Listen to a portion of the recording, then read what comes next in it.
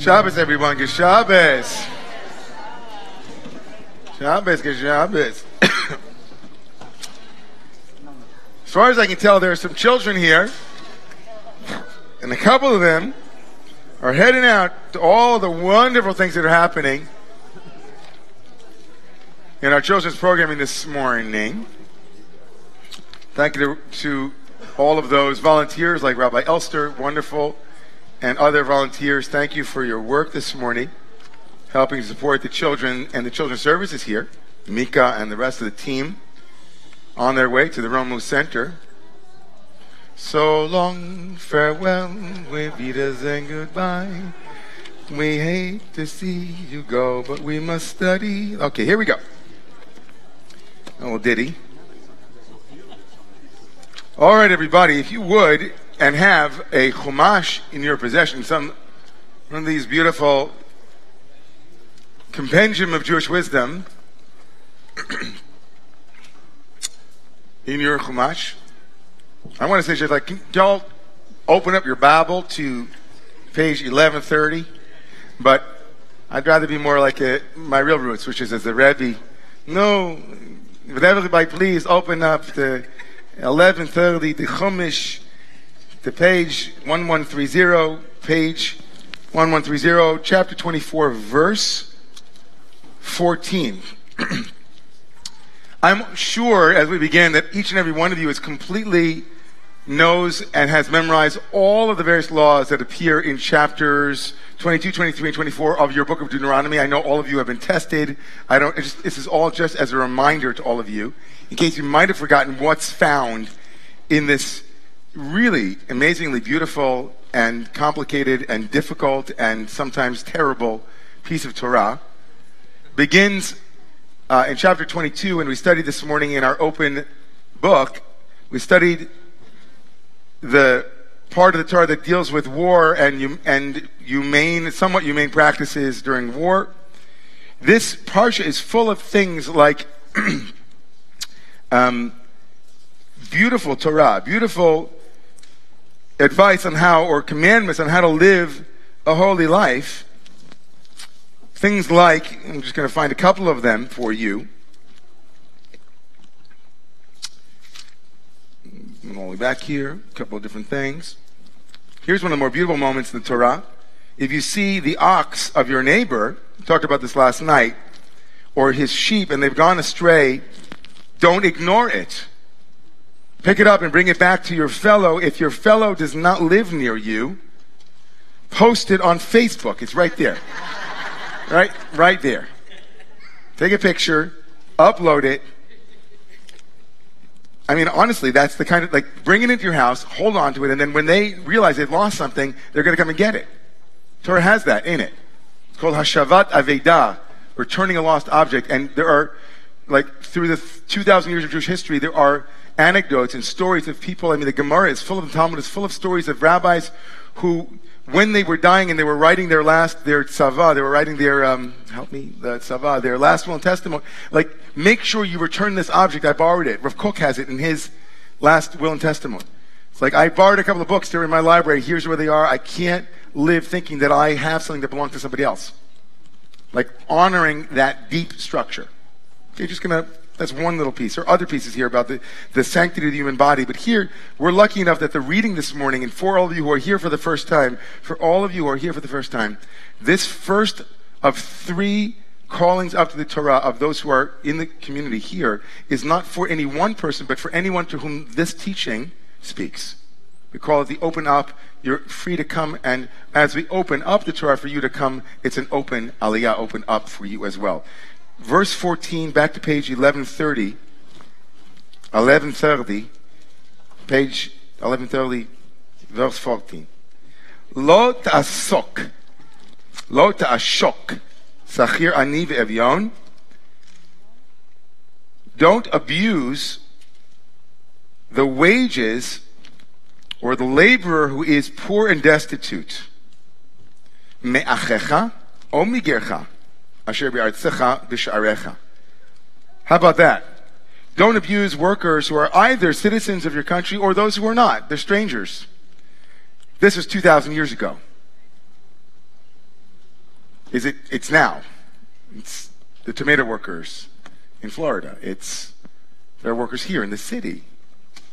There's the expose 2 years ago on the mostly Asian population of women who work in nail salons. Right? This is not like, oh, nice Bible, old people. No, what? This is now. Biyomo titein scharo, v'lo tavo alav hashemesh, ki anihu. Pay him on time. Pay them on time. Don't let the sun go down on them. Right? Don't let the sun go down on them. They don't know where their next paycheck is coming from. They're living on the wages that they are depending on you, right? They don't have a big savings account. Pay them on time. Ki anihu. For the person is destitute. They are aniyim. They're poor. Ve'elav hu noseh et nafsho. Is there a better phrase in the whole Bible or any piece of our sacred literature? Ve'elav hu noseh et nafsho. It's to you that he now gives his soul. His soul is in your hands. Her soul is in your hands. And God is looking, as it were, the Bible's language, God is looking and watching to see how you handle the vulnerable. V'lo yikra alecha el Adonai. Don't be careful. Because, at least in the theology of the Bible, and certainly in the rabbis, you do not want to be someone that someone else is praying to God about in a bad way. In the Bible, at least, it's like, you don't want to be the one that God said, oh, I heard that you're not, I heard from this poor person, because again, the God of the Bible hears poor people screaming, right? That's the God's, like, here's my business card. I'm the God that heard the children of Israel. I didn't hear them until they started screaming, but when they screamed, it was over. And so, like, the Bible here in Deuteronomy says, you don't want to be that person who employs people in that way. That's not good. That'll be very bad for you. You will then incur guilt. So what do we do with this? I mean, obviously, for me and you, this could be, for me, I take this very seriously because I have people who work for me. How many people here have people who work for them? When you read this, do you think to yourself, or do you think, oh, good. I don't know, I'm not going to actually, don't have to show of hands on that, but I think about that as a non-for-profit that lives often in terms of our cash flow, and I find ourselves sometimes delaying wages because we don't have the money yet coming in, and I know that I feel as though in that moment I am transgressing this prohibition because our cash flow is not always great. And I know that people live that way. They live, right? They depend. We all depend, right? Pay me. I work my monthly rent out on that. And I don't want, check the balance or that kind of thing. I know that when I read this, I think, not just about myself, but of course, again, I'm not telling who I voted for, but certainly I would never personally want to hire or to put into office any elected official who was famously someone who didn't pay people on time. I wouldn't, that to me sends an amazing signal right there. There's something very powerful happening in these psukim, in these verses that speak to power and vulnerability, and how we abuse, and how important it is for us to make sure that we are connected with those who are dependent on us, and what we do with that dependency. How about somebody here reading this not on its literal level, because we could stay there and that could be it, but how about taking it for a moment into the allegorical or some other place? In what way are we being told by the Torah to give something on time because somebody is depending on its timing, and if you don't, they're bereft? Let's say out of the employee-employer dynamic. Yaitan. Speak up, because... Yes. So I just want to reflect on the word poor, or ani, because, I've been in situations similar to the one that you're describing, and I never worked with people that were really ani. Not the definition of the state, that they're so poor that they're below a poverty line. But when you realize that the people that work for you depend on the salary that they're getting, and skipping a salary can be really harmful to them, right?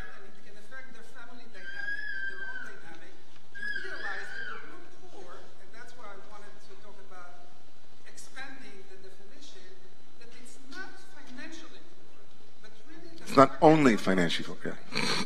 depend on that particular money to continue his life without it. Right, so it doesn't necessarily mean, we wouldn't want to narrow it, we want to expand it. It's not just someone who literally, right, if it's not paid on time, something might happen, but more broadly, right, anyone for whom you aren't being paid on time, it interrupts their life, right? There's a responsibility here. We could get stuck for a moment on, is it because is your responsibility because they might become poor from it? Or is it your responsibility to pay somebody on time because you made a promise and you keep your promises? Those are two separate things to some degree, but maybe they're here clearly together. But I want to go beyond, money, because this is a very clear indication of a power dynamic based upon money. Where are other dynamics where someone is depending on something and you don't get it to them on time, and the Torah might be also saying, pay on time? Yes, Rabbi. So I'm thinking that we could be talking about God who gave us the earth and who gave us all the bounty, and it is our responsibility to pay our rent, so to speak, by taking care of the earth. And only if we do so are we paying our employer fairly. Right, so not waiting until it's too late is the general theme here, right? When it's too late, it's too late. And so here, expanding it more broadly into the realm of the environment or the ecological disaster and the crisis that we are living in, and how late it is already, right? We are back pay on this already. We owe, and this is, to use Martin Luther King's amazingly brilliant image of a check, right, that hasn't yet been cashed, or that it hasn't yet been, we owe the earth. We owe, on so many levels, we owe the earth. And we can then, of course, take this into other systems of despoliation and of usage and abuse, whether it's African Americans in this country and reparations, right? We owe a lot on a lot of levels across the board. And the Torah is saying, when you owe, pay on time, because it won't get better. Right? In this case, in the case of the Torah is speaking for the poor one, because the poor one doesn't have the voice. The Torah comes along and says, if I don't speak up, right, the people in power are not going to change anything, right? Because they are vested in, you know what, I'll borrow money, I'll pay you, it doesn't matter to me, right, ultimately, because as long as I'm okay, I have a vested interest in maintaining my power. Right? That's the way it works. So thank you for expanding that. Yeah. I kind of see it on a more personal level. If somebody's had something really good happen to them, Right. or God forbid, something really bad happened to them, you got to show up. You got to be there to either congratulate them or comfort them, not do it 2 or 3 weeks later. Oh man, I'm telling you, every year when I read this before the Chagim, before holidays, I read this before the holidays, I think to myself, where are the places in my life where I owe somebody a compliment that I keep saying, oh, I'll give it to them?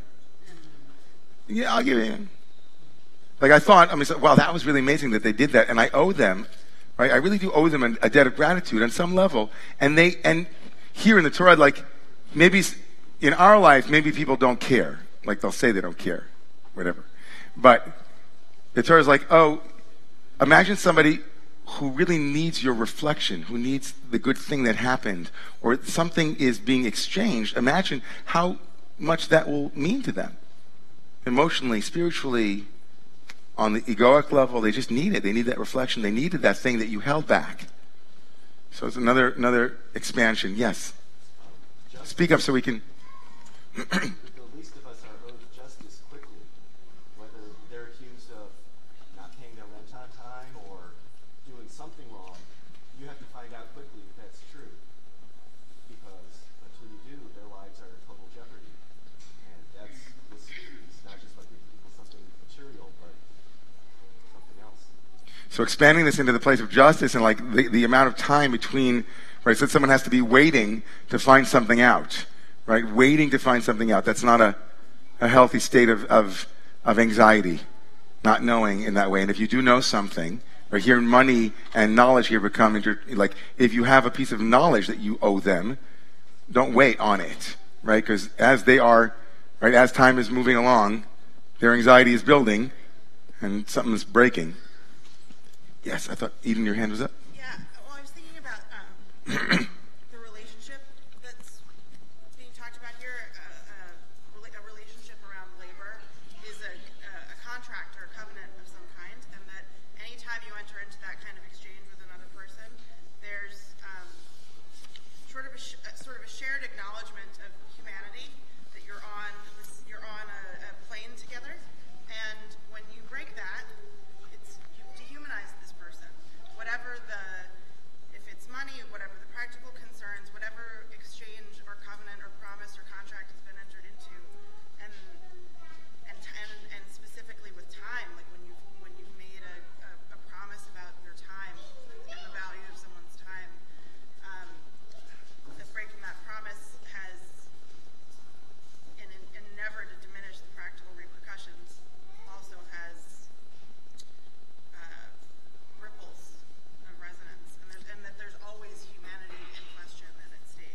So whenever there's an agreement between two parties, that kind of breach or that kind of covenant establishes some relationship that is, on some level, we're binding ourselves by something, and the power dynamic here, it equalizes some degree. I have my responsibilities, you have yours, and so here to break that is to dehumanize in some way. And then that has ripple effects.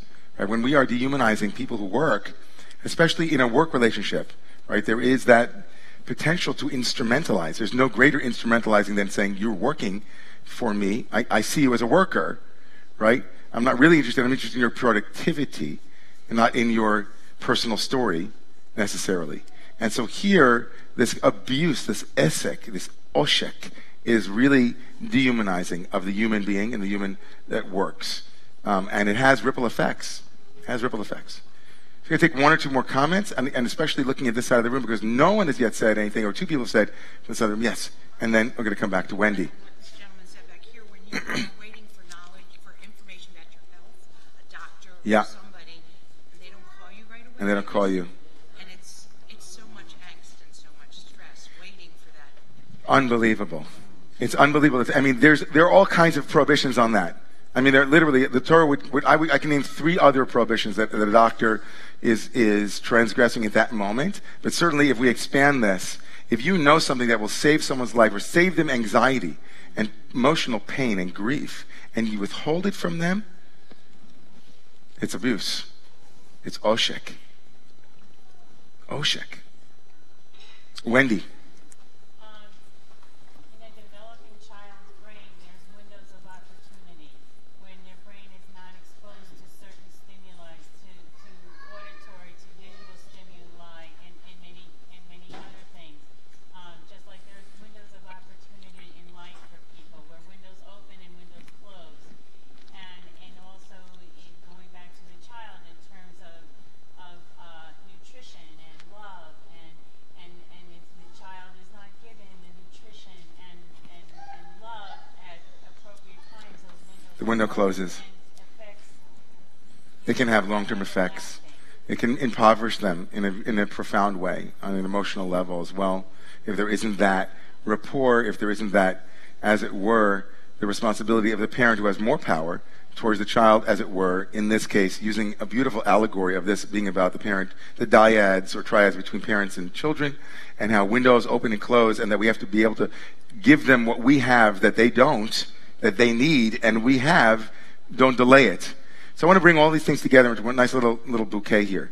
So it is, of course, every single year there is an opportunity to read this and to read ourselves against it as we approach the high holidays, as we approach really the window in the year that kind of speeds everything up and makes it go much faster, and also throws us with its velocity into questions of ultimate significance. Right? It's kind of happening so fast, but it's like, slow down so that you can become even more intense about life. So I want to read this aliyah this morning with all of the valences.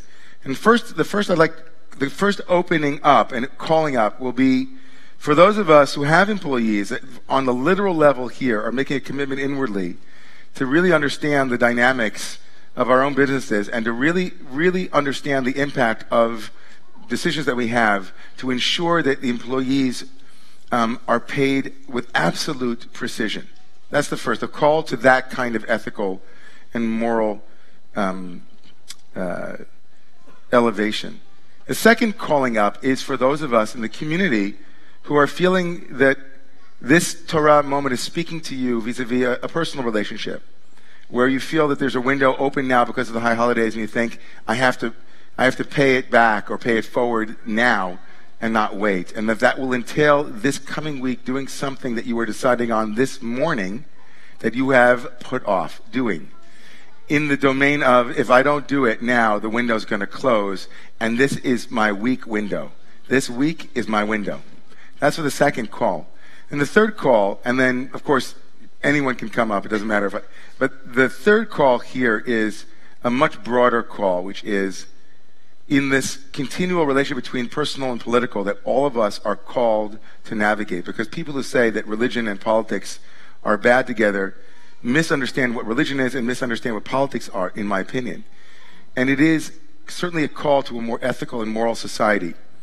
And certainly I'm not a I'm certainly not a politician. I don't have a degree in political science, but I do know this, is that we in our country could do a lot better than we are doing around this issue, right? And there are a lot of things that have to be named and spoken to, and then actions that have to be taken in order to make it sure that there's a living wage for people who work, and make sure that the playing field is more level, and that human beings, we put the human back in the workforce, that humans are there with real human needs. So I want to just call that third one as a general, like, oh my God, the Torah is speaking so much to our generation right now. And if you feel that call to come forward for any of that, or for your own reasons that only you alone know, please come up to stand with Torah this morning for this morning's Open Aliyah, Open Up.